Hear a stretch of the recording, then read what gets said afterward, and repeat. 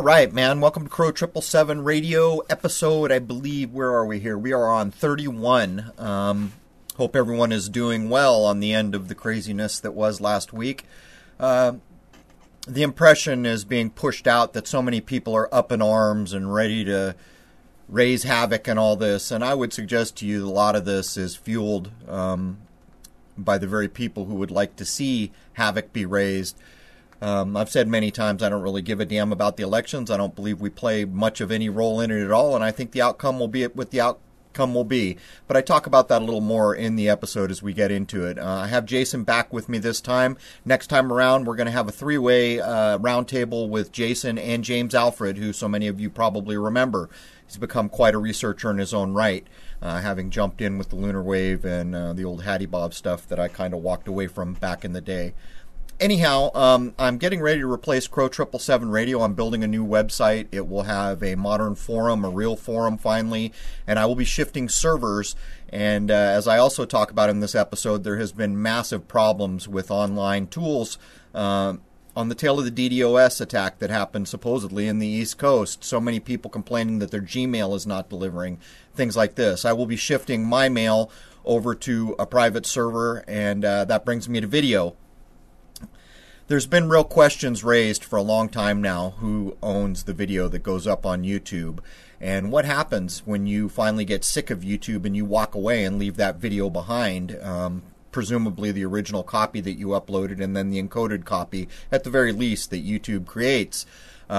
With this in mind, I am aiming towards a private server, and that would allow me to push my own video, which could be served on my own private site and get away from all the nonsense that YouTube is becoming.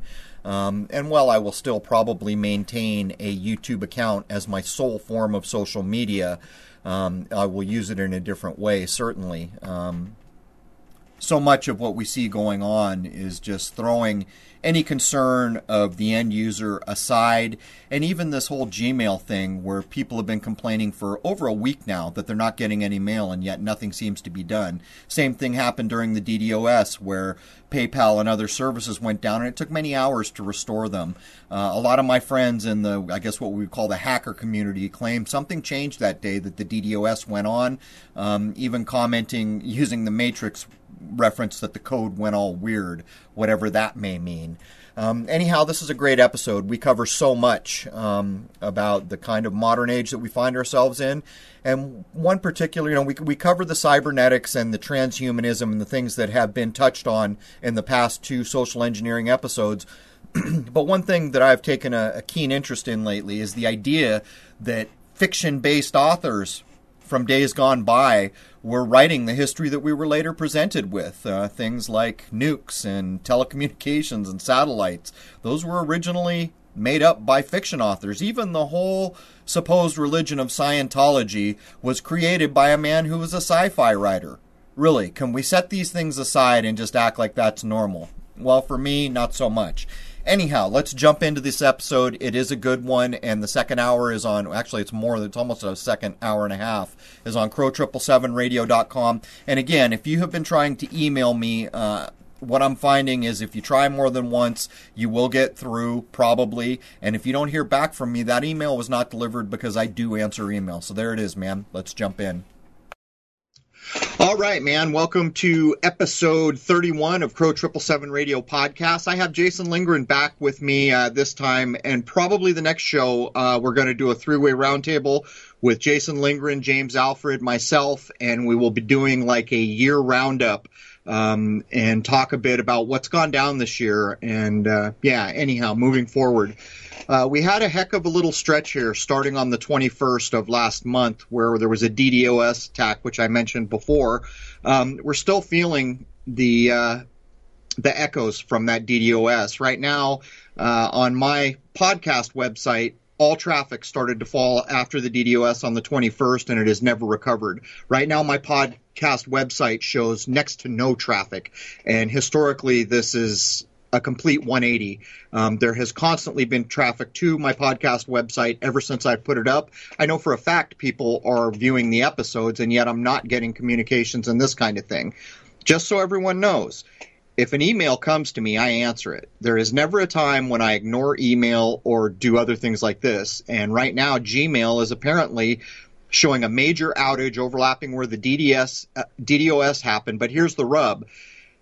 I identified that I wasn't getting emails that I should have. The people who sent them cannot even show they were sent from their Gmail account or in spam or getting a daemon back saying it was undeliverable. So that's what's going on. If you have tried to communicate with me and I didn't respond, keep on it. What we did to test this was we responded that we are not receiving email and we know there's a problem with the system. And on the second try or so, the emails began to come through. Anyone can look up the outage map on Gmail, but something has clearly changed with the major internet systems on the East Coast on the tail of the DDoS, which was probably what South Park was making fun of with the whole troll history of the internet thing out of Denmark, because that happened. That episode was released right as the DDoS happened. And of course, so many people are aware of the last South Park episode before the election, Caitlyn Jenner looking into the camera at the very last scene, someone saying this is an interesting election, and she looks into the camera and says, better buckle up, buckaroos. So clearly South Park is echoing so much of what's going on, and they're doing it in damn near real time. So anyhow, I've got Jason with me, and Jason has put together a list on the tail of the 2 social engineering episodes that I just did, which have been very, very popular, which is not reflected very accurately in my site traffic, which tells you something. Anyhow, welcome, Jason. Hey, Crow. Great to be back again. How are things down in the great state of Louisiana on the tail of all this nonsense that just went on? I was expecting people to get a little more crazy about the election and all that, but people have been pretty chill here. It's more social media that I'm seeing blowing up, but people in general aren't acting as nuts as I'm seeing news reports from all over the country. Yeah, I had said quite a while ago that I was almost certain Hillary would go in based on things I'd seen in movies and, supposed encoding of information in shows, and clearly I am still in diapers, and I'm going to leave forecasting to people who can see in the future moving forward and concentrate on what I can see in real time as much as I can. But again, referencing the South Park episode where Caitlyn Jenner looks in and makes a direct reference to the election, where I think she is supposed to be the VP with one other South Park character or something, and looking into the camera and closing it last thing before the election saying, you better buckle up, buckaroos, or something to that effect. So yeah, man, it's been an unusual time, but I would urge people, it doesn't really matter. We don't play a role in the election. If any given person wants to consider this, just think, what did the American people, what part did they play in choosing the candidates? I even asked members of my family that are older, and they started to say things like the primaries. And I said, well, wait a minute, before the primaries, how did that candidate get to be there? Did the American people have anything to do with this? And that even sets aside the whole electoral college thing. How many times have we been told in this country that the popular vote went to the guy who lost? So I don't know what your thoughts on that are. There's only been a few times in presidential history where the popular vote and the electoral vote didn't match up. So, right, but it underlines, basically what that would mean to me is more people wanted the guy who didn't make it. And anyone who really wants to understand something about elections needs to go look at the Electoral College. Yeah. That is not our votes. That it has nothing to do with us. That's all politically driven. But anyhow, I don't want to waste a lot of time on election because I don't really give a damn. In my view, it made no difference either way. It was going to be what it was going to be. That's just me. Anyhow, you put together quite a list of topics to cover, and this may also begin to play into the next episode when we're going to get James Alford in here, who has become quite a researcher in his own right. He started by jumping in on Hattie Bob and the lunar wave and things like this, and he has excelled, and he has such an analytical mind that it will be very interested to get James here. But anyhow, I'll kick it over to you. Go ahead. Let's jump into to the meat and potatoes here. All right, so continuing on from the topics we've been hitting on, we're going to get a little more specific with the social engineering aspects in all of our society, and we're going to touch on computers, eugenics, cybernetics, and transhumanism, and all these things, of course, intertwine. Going back in time, some of the earlier things that we see showing up in media would be from people like H.G. Wells, Jules Verne, Bertrand Russell. But starting with H.G. Wells, he was putting out science fiction, but hitting topics that absolutely came about decades later. I think one of the more interesting ones is his 1913 novel, The World Set Free. He's discussing the creation of nuclear weapons, which obviously in 1913 hadn't come about yet, or were even really being spoken about to the masses at large. So, what are your thoughts on H.G. Wells? I did some research on him myself, and I'm seeing conflicting reports on whether he was a Freemason or not, but he was part of the fledgling Fabian Society at the time, and let's hear what you think about that. Well, clearly he is right in that group of people who centered around the whole later formation of Tavistock, the kind of royalty club, this kind of thing. And if people look into it, they will find many of the people we're going to talk about here are in the same group. 1984, Brave New World. These all have a relationship to the early Tavistock and pre-Tavistock researchers that came out of the Frankfurt School in Germany, all the way back to like Freud and stuff like this. But to touch on what you just pointed out about H.G. Wells, so much of what we do on this podcast is point out fictions, things that have been inserted into our textbooks, into our what we think our reality is, that are nothing more than fiction. And H.G. Wells is this in spades.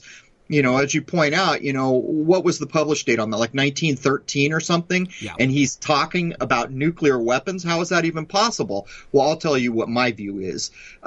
It is actually fiction. When I have said so many times that I don't accept nuclear weapons or nukes. I just don't.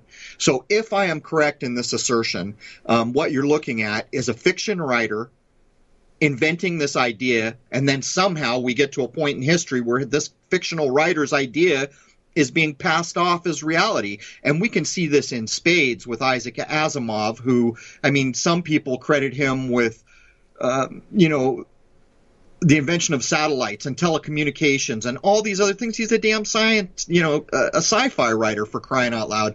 But that's my take on it. These people seem to have been writing fiction-based accounts that became, for lack of a better term, classic literature in our culture. And what they were doing is making up the reality that was going to be handed and passed off later, I think.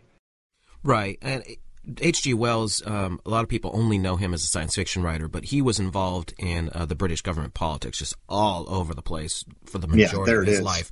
So that tells you right there that, you know, he wasn't, that maybe early on in his 20s when he was writing some of his earlier novels, he wasn't quite involved yet. But so whatever it was that was going on, he definitely got tapped into the greater social structure of the government in England. So we know he had to have some information that the average person wouldn't have had. Well, for the most part, in a place like England, the picture we're shown is if you're going to be in that strata of life, you are in that kind of bloodliney, upper crust family-ish. You know, you're born into this group of people that are the movers and shakers, this idea of not only royalty, but those special families that surround the idea of royalty. I mean, how many of us grew up in this country being told that the British monarchy was about like a flag, that they held no real power? Well, that's complete nonsense, and we can demonstrate it. Even with like Canada, there's something, and I hope I don't get this too wrong because I know that people live in Canada will listen, but there's, I believe, something still on the books where if there's a vote in Canada that gets deadlocked, the Queen breaks the vote. Yeah, there was something that happened a few, I don't remember how long ago, but it was fairly recent, where the Queen actually said, no, I don't want that person in there, it's this person. So she still wields power.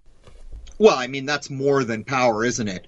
In the idea of democracy, putting a person in or taking a person out is supposed to be contingent on vote. And although we all know that's nonsense, this last election in the United States having shown in spades what nonsense our elections are, and, you know, the minuscule, if any, role that we play and who gets there, to have someone from a royal family, I mean, why do we even have royalty at this point? You could ask, what do? Truth is they wield the power of this world. You can track back any of these big-time writers that we're going to talk about, Jules Verne, they're all connected to it. Even when you get to Crowley and the Blavatskys, they're all lords and ladies, for crying out loud. Right. And one of the things I definitely noticed as I was doing some homework to prepare for this, the majority of them are Freemasons, so make of that what you will. Right. I saw conflicting reports on whether H.G. Wells was or not, but just about all these other people we're going to refer to are either Freemasons, and the majority of them are, or they're part of one of these organizations. Especially in the 1800s, a lot of these things get founded, like the Fabian Society, the Frankfurt School, like all these things, they all intertwine. And you see, as we're going to walk through history here, all the way up to today, how these things, all these organizations work with each other to basically accomplish their overall goal. And, you know, all these characters that we're going to point out are involved in one or more of these organizations. That's right, but you mentioned the Fabian Society. Now, this is social engineering in spades. Here's the stated goal of the Fabian Society, founded supposedly in 1884. The Fabian Society is a British socialist organization whose purpose is to advance the principles of democratic socialism via gradualist and reformist efforts in democracy instead of revolutionary overthrow. Well, what does that mean? That means social engineering. In other words, they're going to slowly over time reform it in the way they want to, and by plan, by stated strategy, stay as far away from conflict and revolution as you can. That's a principle of social engineering. Right. So you see that from the earliest beginnings, these people already had in mind from basically Victorian times, like, okay, this is how we want things to go.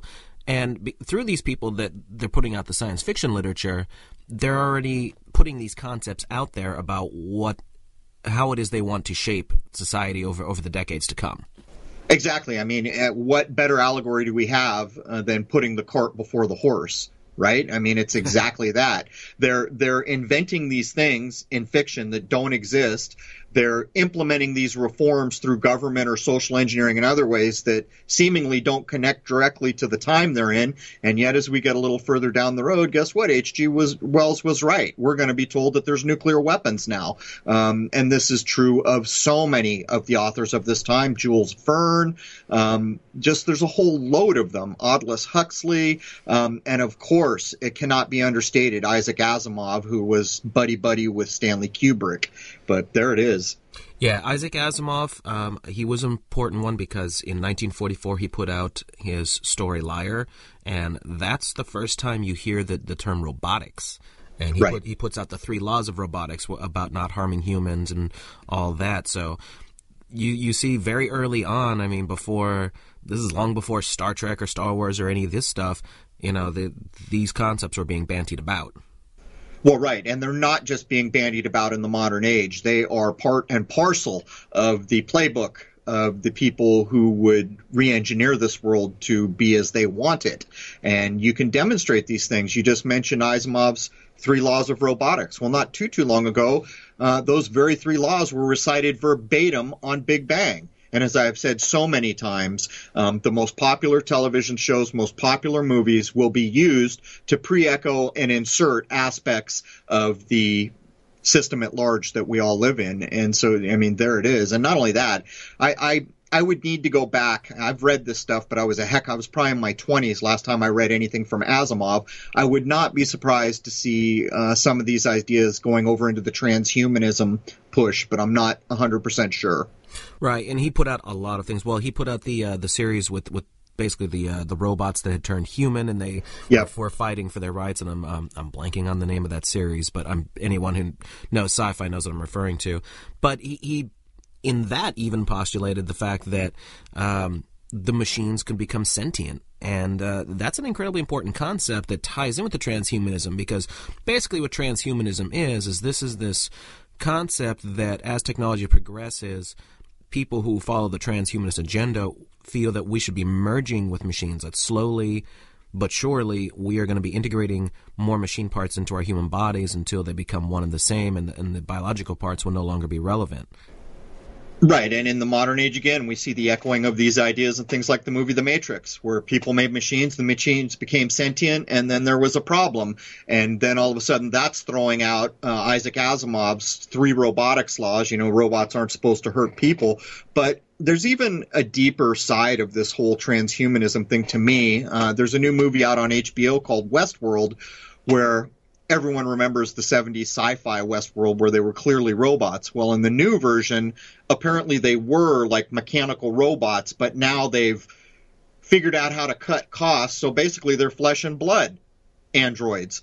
And this plays heavily, in my view, into the transhumanism. But there's a weird aspect to this of almost making these androids or transhuman people or what are into slaves of some sort for the, in this allegory, the androids are the hosts and the guests can do whatever they want to them. So here we're back to the whole slave-master relationship. And I did see the first episode of that, and part of the storyline is that one of the robots is starting to challenge its reality. And, right. And it's trying to basically break free and figure out what is really going on here, and that's the character played by Ed Harris. And of course, he's dressed in traditional black. He's the bad guy, the evil cowboy, whatever you want to call him, and he's doing things outside of his programming. So, there you go with the whole notion of challenging the matrix system that he's locked in. Right. I haven't seen enough of it, but it's almost like they're making him an echo of the old, what was the bald guy's name in the original? He was a big Yul Brynner, almost like he's echoed on the other side, but I think he's supposed to be a person.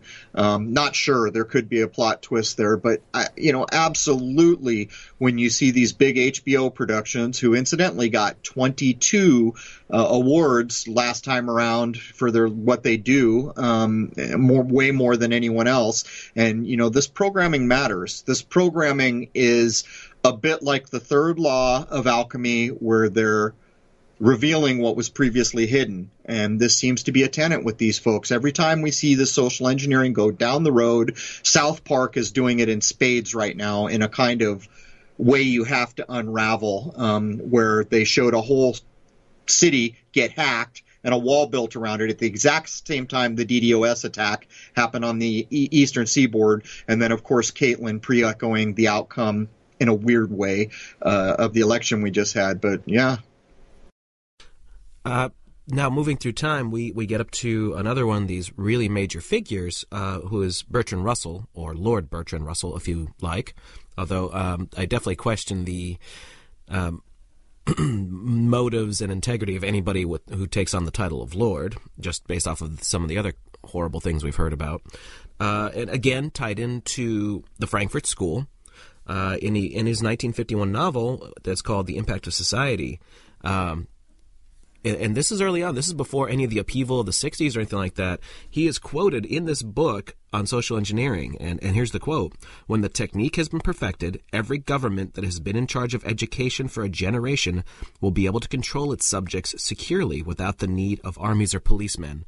Well, good grief. That sounds like exactly what's going on now. Yeah, there it is. The last two episodes that I put up were so heavily influenced by what we know about the Tavistock Institute. People should understand that almost everything that got rolled into Tavistock seems to have come from the Frankfurt School. And there is almost like this weird delineation in time, and who knows how much of history is accurate. I can't tell you that.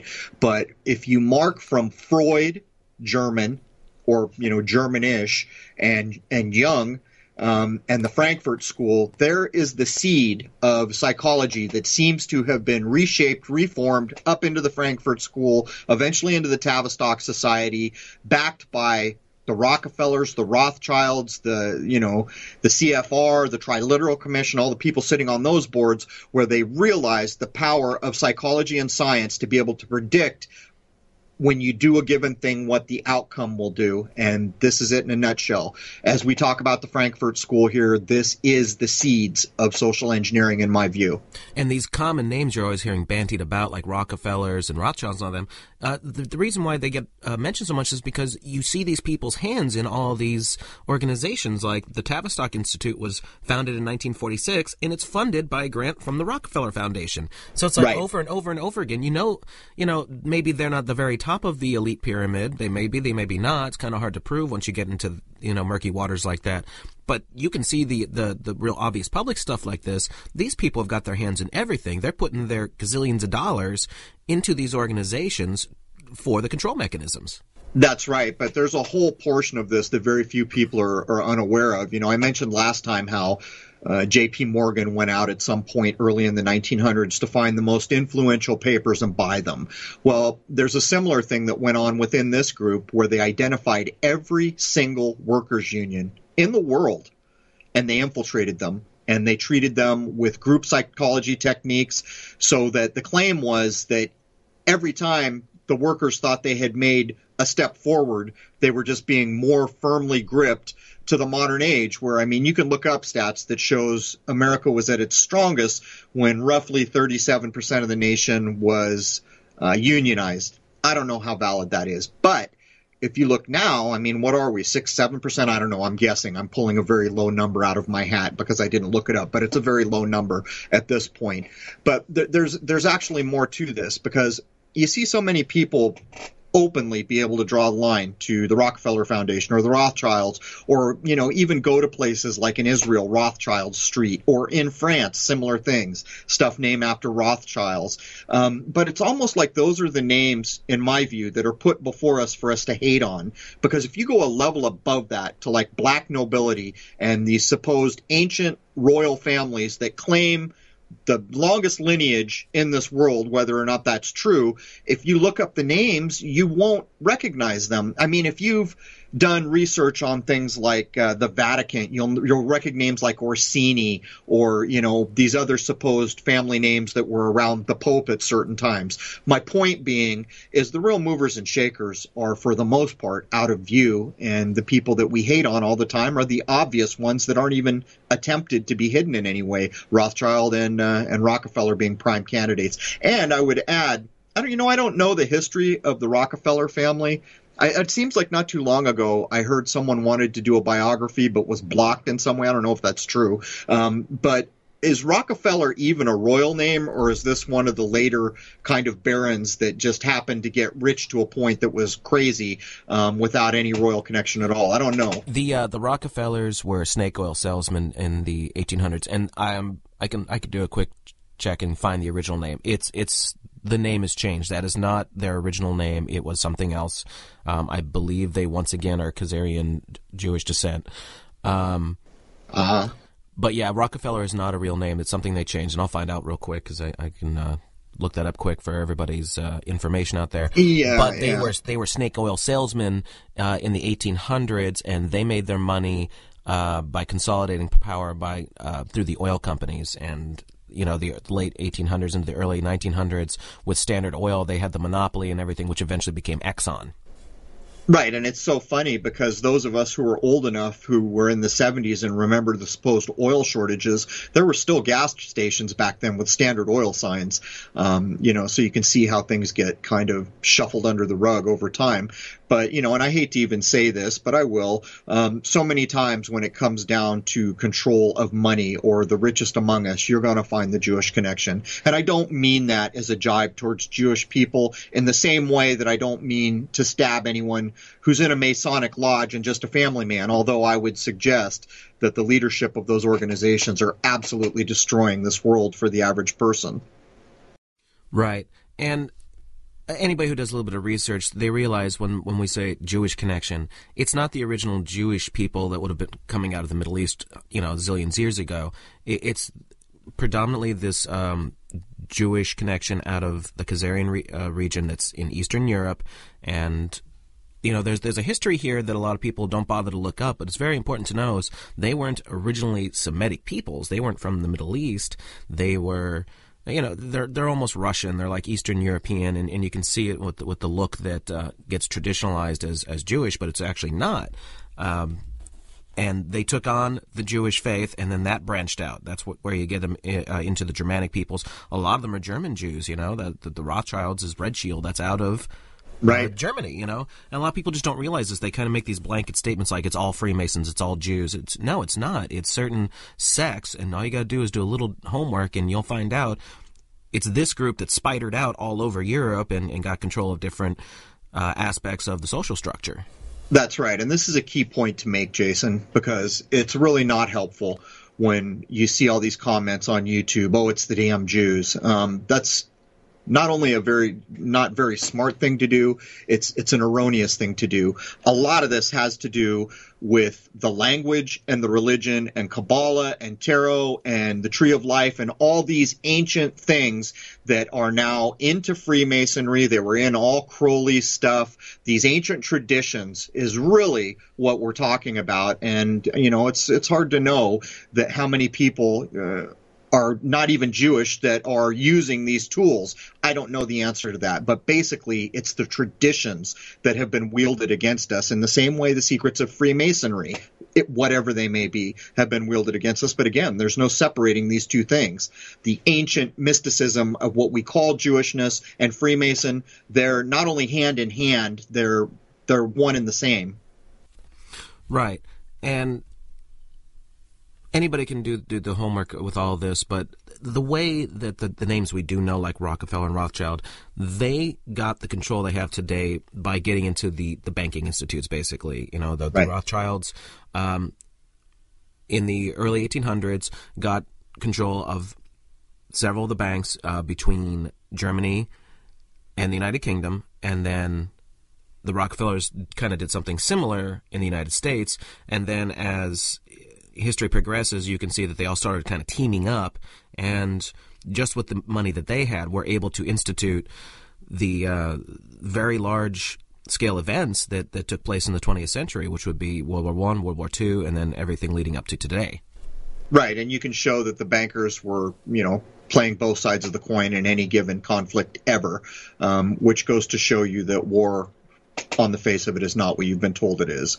When you have top-level bankers who control the majority of banking and money in this world, paying for supposed Nazi things, then paying for supposed, other side of the coin things, it goes to show you what the construct is. If there was truly a war and truly people at odds, the money could shut down either side instantaneously with the banking that's been implemented for so long now that's pretty much worldwide.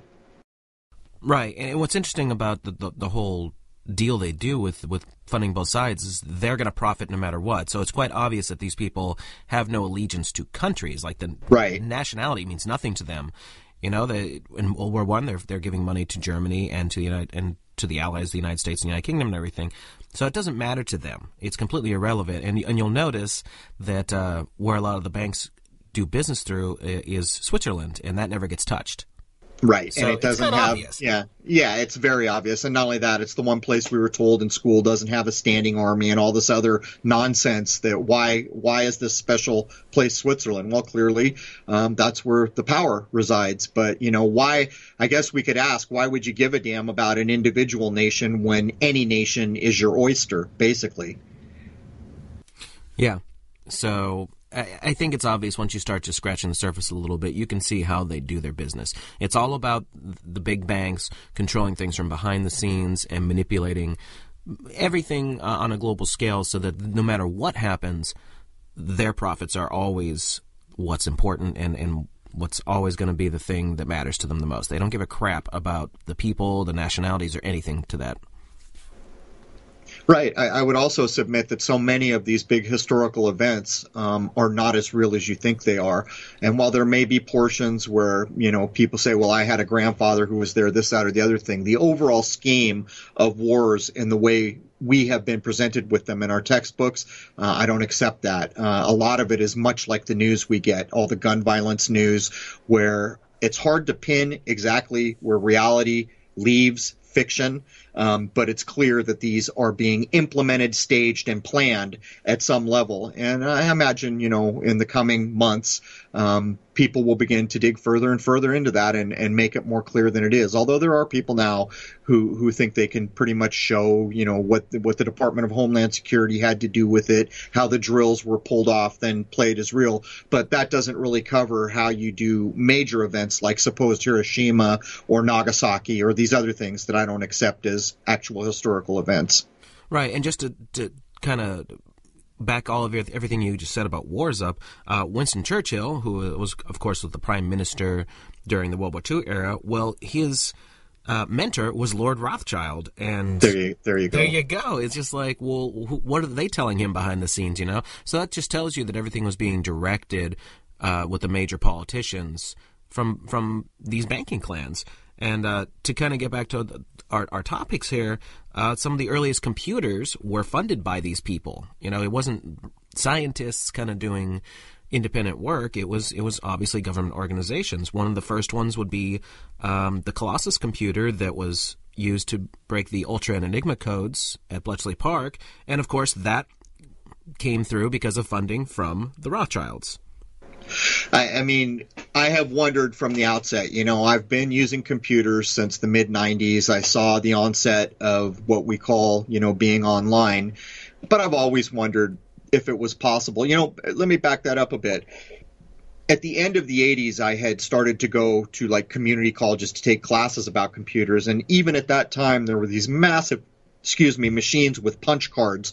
And I walked away from it at that time thinking, really, this is ridiculous. And I have always wondered if really the technology that got pushed out to the public was not even in the same league as these places you're mentioning that funded the original technology. I mean, for all we know, they don't even use what we would consider a Windows box or something like that. They could be off onto these bio computers that look more like a human brain or who knows what. But I think there's real possibilities in considering that what the general public gets its hands on is nowhere near what could be available. Right. And you said the punch cards. Well, that was what the earliest computers used, and those were also funded by all these organizations. The computers that were used in Germany there was two branches of IBM that had a lot to do with this, and that would be the one in the United States and then the one in Germany during World War II. So they were trading with the enemy, and of course they had, they had to start keeping that on the down low once all the really bad stuff started going on. And we don't know what really was going on and what they really knew, but they were using these computers, these early punch card computers, for databasing. This is in the 1930s and 1940s, databasing people so that they could reorganize the structure of Europe to the way they felt they wanted to do so. And here we again see all these organizations involved with creating computers, and the social engineering aspect tied in to machines already at this early stage. It's a crazy thing to consider when you mention databasing back in that time, because I've forgotten the people's name, but there are accounts that claim some of the earliest algorithms that would begin to be able to predict the future were back in the 40s at some point. I forget the name of one of the mathematicians that's attributed to it, and I think I just saw it echoed in a movie or a show somewhere. I just don't remember. But when you consider what you're saying, that even back then they were databasing everything, well, there's the raw data you need for algorithms to matter. Before you have large data sets, these algorithms can do amazing things, but once you have those large data sets, that's when the real power is unleashed, and basically having a bit of a time machine where you can predict the outcomes in 99% certainty or something like this. That was way back in the 40s, so you can imagine where things have come by now by the people with the best tools. Well, just to give the little bit of history here, IBM was founded in 1898, and one of the big things they did was census records.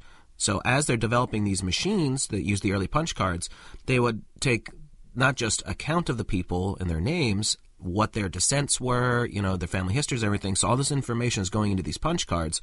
And then they've developed these machines by the 1930s that can already do databasing, so who is where and what they are and all that. And then everything, as the restructuring of Europe was going on during the Nazi Germany reign, they had these machines all over Europe. So it shows you what kind of control they had, well beyond pen and paper and filing cabinets. They already were doing things how you'd expect a large company to do it today.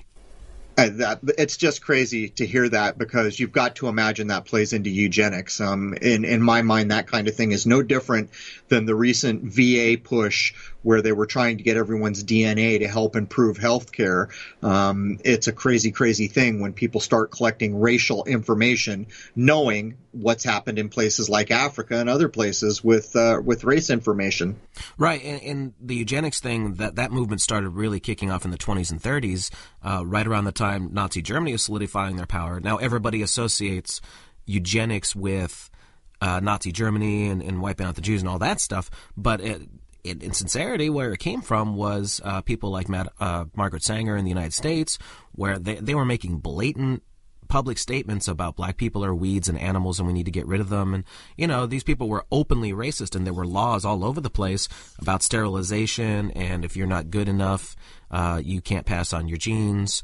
Like all these horrible, horrible ideas that would just so not fly today. The political correctness today was just to not exist in this time period. And it seems that Hitler got a lot of those ideas from the United States, and there were laws in numerous states about eugenics and how to deal with it. So, we're not as innocent here in the United States as people like to think we are. Well, I would say we doesn't include the people who did it, because we're talking about lords and ladies and our betters for the most part in some way, shape, or form. Certainly the richest among us. But I would point out, as I did the Tavistock research for the previous 2 episodes, I was astounded to find claims that all of the kind of green movement, World Wildlife Fund, all these Greenpeace, all these things were formed by the Tavistockian Institute mind, and the whole premise behind it was to lift the importance of saving all these animals with eugenics hidden behind what they were actually doing. And the claim is that in Africa, there has been a depopulation that if the size of it was known, there would be outrage by normal human beings. And not only that, sterilization was a big part of it. And when you turn on your television today and see all the travel shows where people are going on safari and see all these new hundreds and hundreds and hundreds of thousands of acres that have been recombined that used to be farmland, this is the claim by the research that I did, that what happened there was the people who were farming there were basically in a eugenics program. It is claimed that the environmental movement started by Tavistock, that some very far-right Christian organizations, and I forget the third, are basically running the continent of Africa at the behest of, the royal families and the same old players that we always talk about. Right. And now Hitler gave eugenics, that particular word, a very bad name, obviously, with what went on in Nazi Germany. And you can debate what exactly the specifics were, but obviously he had problems with certain people and did very likely very terrible things to them. So the social engineers got to work like, okay, we can't talk about eugenics anymore. So they came up with a new word for it all, and it's a word we still use today, and that's genetics. So now all of a sudden we went from eugenics to genetics. Genetics is a proper scientific field that people can study and use to further the development of mankind. And in reality, it has, of course, its roots in the eugenics programs. Right, and it's crazy. Like I mentioned, the modern VA, get your genetics to us, or even National Geographic was doing the World Genome Project. What do you think that's about? They're bean counting people and bloodlines. But, I would give a lot to have some reality-based understanding of what World War II was, because like so many things that I begin to scrutinize, these things don't hold water, to even include nukes. That's supposedly what ended that war. Well, in my view, nukes are BS. They were wholesale invented by a fiction writer, and they don't exist. And not only that, no one in their right mind would use any kind of device like that in a closed environment like we live in. And even if you don't accept anything, you know that we have an atmosphere, and then there's some division or space. If that's the model you accept, that is still an enclosed environment. And you're not going to trash it in this way. And that's just one small portion of what you can look at with regard to nukes. When you get to a point where you can kind of see between the lines what's being shown you. But again, World War II, so many of the things we can look at begin not to hold water, and the whole idea of Hitler and, Disney and all these other things, I would give a lot to have some kind of a reality-based understanding of that time period. That's all I can say about it. Right. There was obviously some kind of massive upheaval going on behind the scenes that somebody like Hitler was even allowed to do. I mean, obviously there was a war and things got restructured, so whatever the reality is, obviously he was allowed to get as far as he did, because all you would have to do is just go to the country and see what he was doing. So something was going on there, and he was being allowed to do it. Now, I've always been very curious about why he was allowed to get as far as he did, that the banking clans were okay with him being a megalomaniac. And maybe he just took it too far, and that's why they had to get everyone involved to stop him. Maybe that is the reality. I'm not sure. But obviously there's a lot more to the politics and the real reasonings behind all of those events. Well, the claim in the research I just did, for whatever it's worth, is that the same people behind Tavistock, Frankfurt School, this whole kind of movement that moved towards social engineering, invented Hitler and made it not only, did their little engineering on the society to allow it to happen, but they funded him, backed him, and pushed him into place. But again, I view all this kind of World War II stuff with such suspicion. It's a bit like other things. All this other stuff we're looking at, we can show to be nonsense, but not this. This happened the way we're told, and I just don't accept it. But again, out of all that research I did, the claim is that basically they engineered that society to prep the way for that individual, and then they funded him and pushed him in. That's the claim. Don't know what to make of it. Right, and that's the same things I come up with. We don't know what really happened, but it does appear that whoever Adolf Hitler was in his early years, he did get massive backing from all these shadowy families. There's a weird thing going on right now on television where I've recorded way more TV than I normally watch, and I don't know that I'll watch it all, but on Turner Classic Movies, they popped out Alec Baldwin to do rehashes of the propaganda that was pushed on film in World War II, and they're calling the next week or two, or I'm not sure, this Truth thing about, World War II. So I've recorded all these things, and I think I may be able to add a bit more after I watch these, because they're going to cover, of course, the first 9/11, which was Pearl Harbor, because 9/11 is the second Pearl Harbor, which tells you quite a bit about the first Pearl Harbor. But there is all this film of the propaganda, and they did one on what was called, pretty pathetically, the Negro Soldier. Hard to imagine that was going on. I watched a little of that, but I will get back maybe and report a little further on my views of World War II after I've watched this supposed truth coming from the Turner Classic Movies that it's going to run all these old reels. But other than that, I'm not sure what I can add. Well, what we already know just from this little bit of history we went through, by the time World War II came around, 30s and 40s, these institutions that were established have already been doing their work for quite some time. So they knew what they were doing. Whatever propaganda was being put out was definitely calculated and intentional. Yeah, and there is this whole weird Disney thing that crosses over into Germany. I've seen a lot of people pointing out, like, if you go look at the names of directors on Disney movies, a lot of them are German names. And then even in the modern shows, like maybe Family Guy or something, they're constantly making the joke that, Disney was anti-Semitic, so you shouldn't watch this, and this network.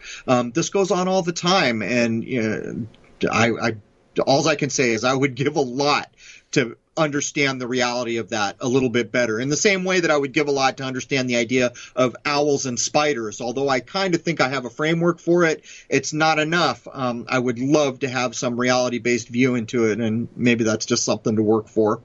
I'd definitely like to know more about some of these huge shows, like you mentioned South Park and Family Guy.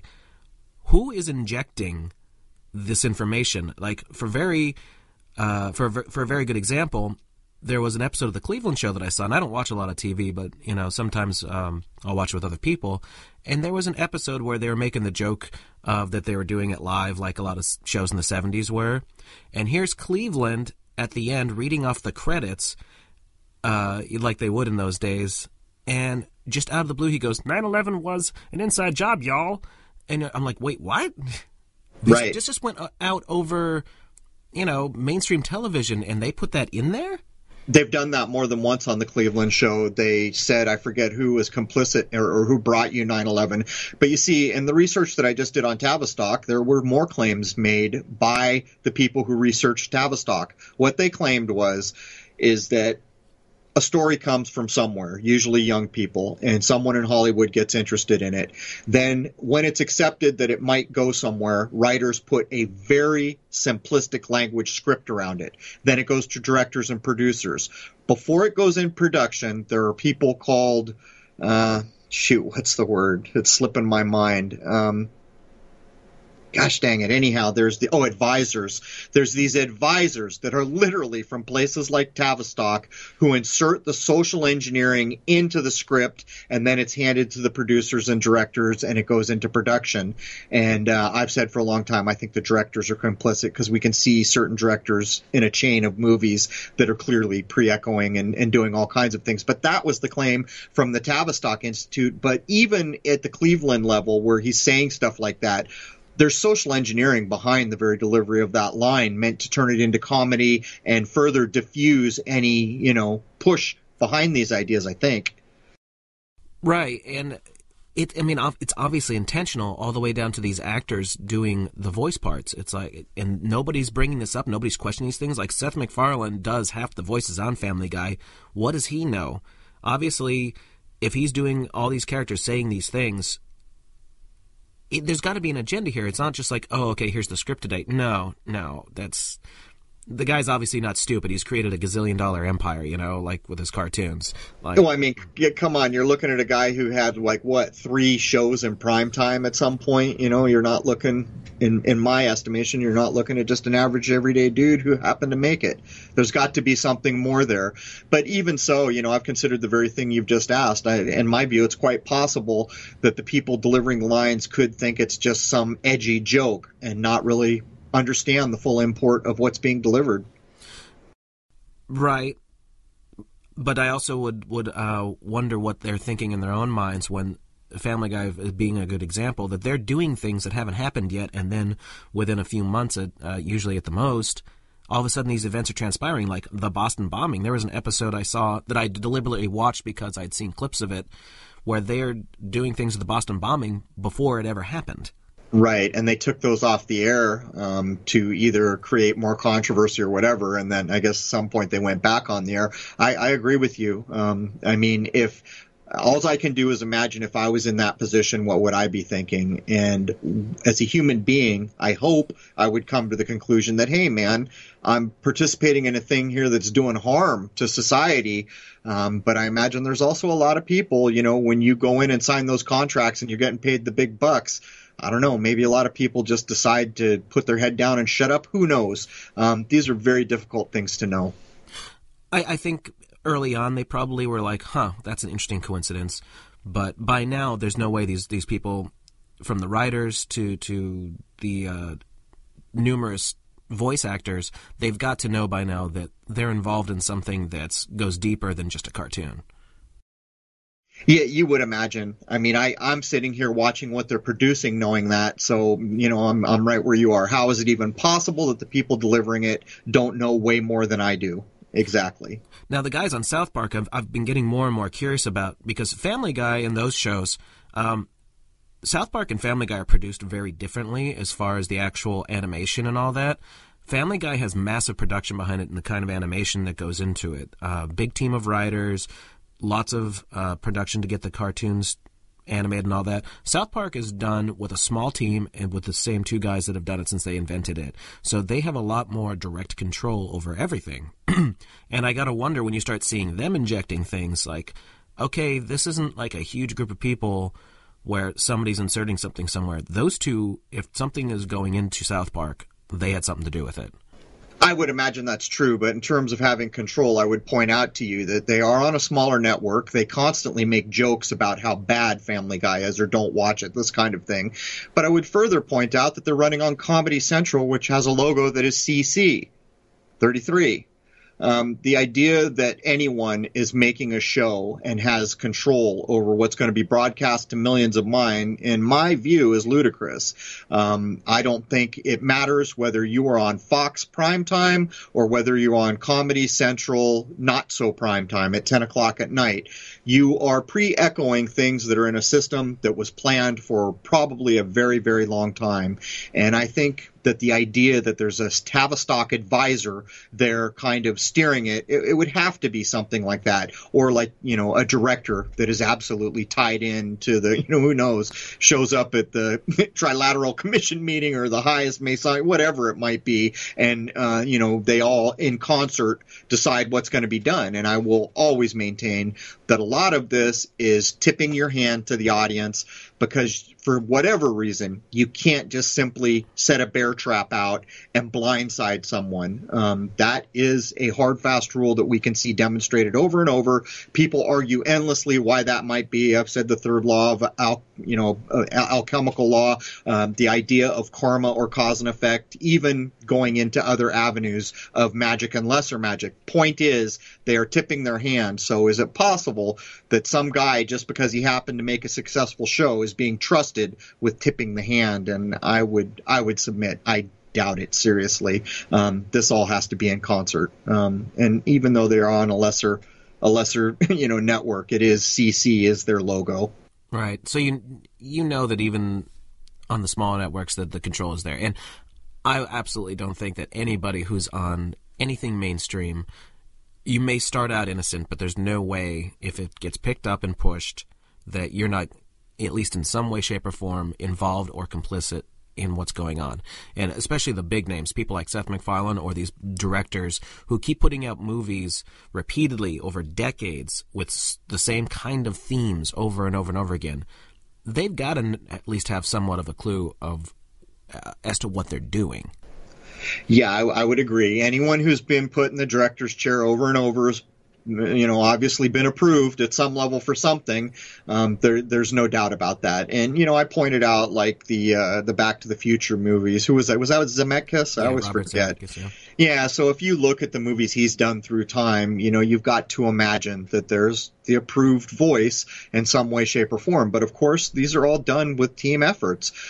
So it's hard to know whether my Tavistock research is spot on and these advisors are there on everything. But it does feel like that because there does not seem to be any major gateway for information that is not subject to these things we're talking about. And I accept that wholeheartedly. I see that. I witness it. I really feel that is correct. So how it's implemented, I think we're getting closer to it, but clearly there is an overarching script for the things we're seeing in real time in the real world that are being pre-echoed. So how could it be that they are not scripted in a similar way to do the whole tip of the hand, to make visible temporarily what was previously hidden to their kind of magical, weird agenda? Right, and everything's really blatant now, but even when we go back in time, they were introducing concepts little by little. Like you can see as you go through the 40s, 50s, 60s, 70s, 80s, they're letting the cat out of the bag a little bit more at a time with all these agendas.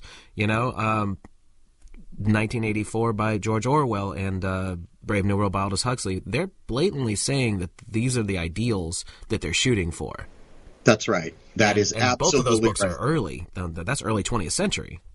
And both can be tied directly to the social engineering networks we talked about so extensively in the last two episodes. There is no doubt. And this shows you that fiction is being created as a roadmap to the supposed reality that's going to be implemented.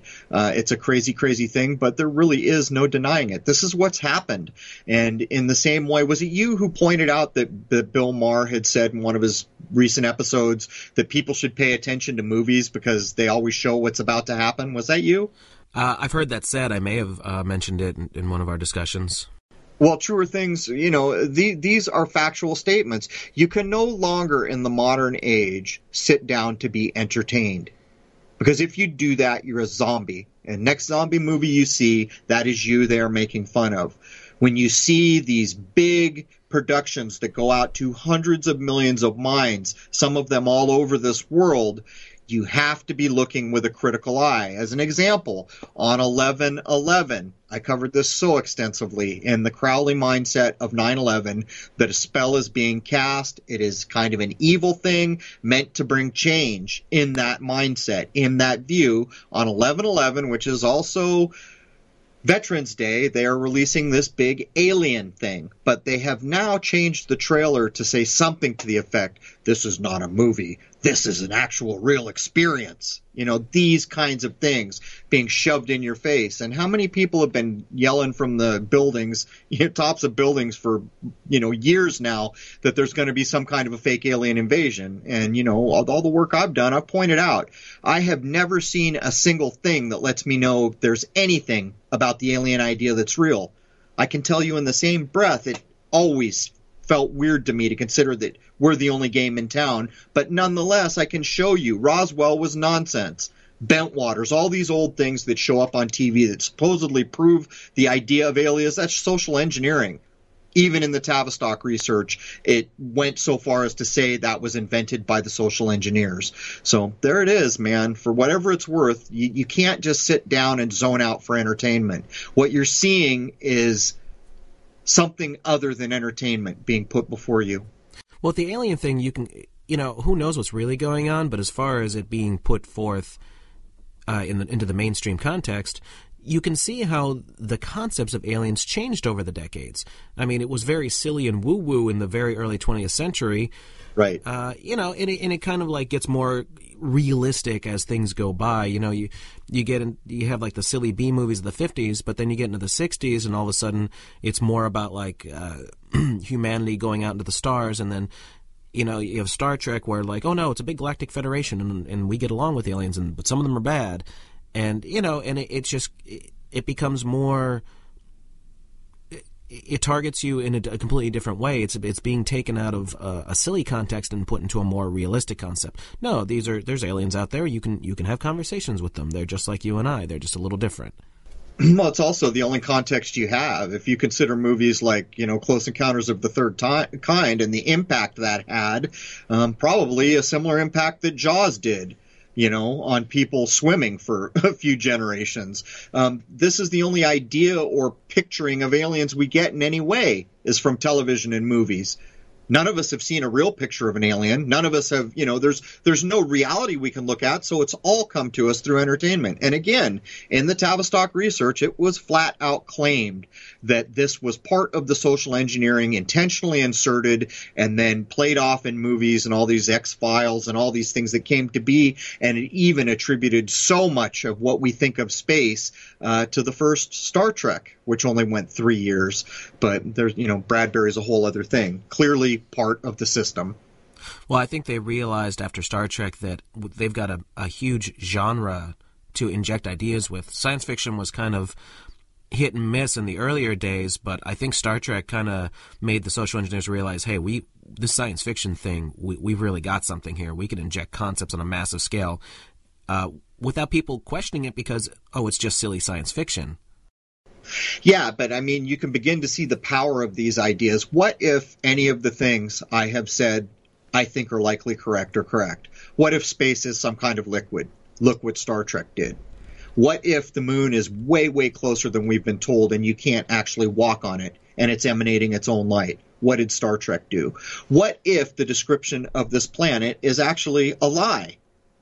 That we've been denied understanding where we actually exist, where we are centered, than what did Star Trek do? You see, you can begin to see the power of these mediums because in some sense, we went to school, we learned these things, but man, when we saw Captain Kirk go into space, that is really what cemented our view. So now when we get back to the Red Hot Chili Peppers and we understand that, space was made in a Hollywood basement, which of these two things is more likely correct?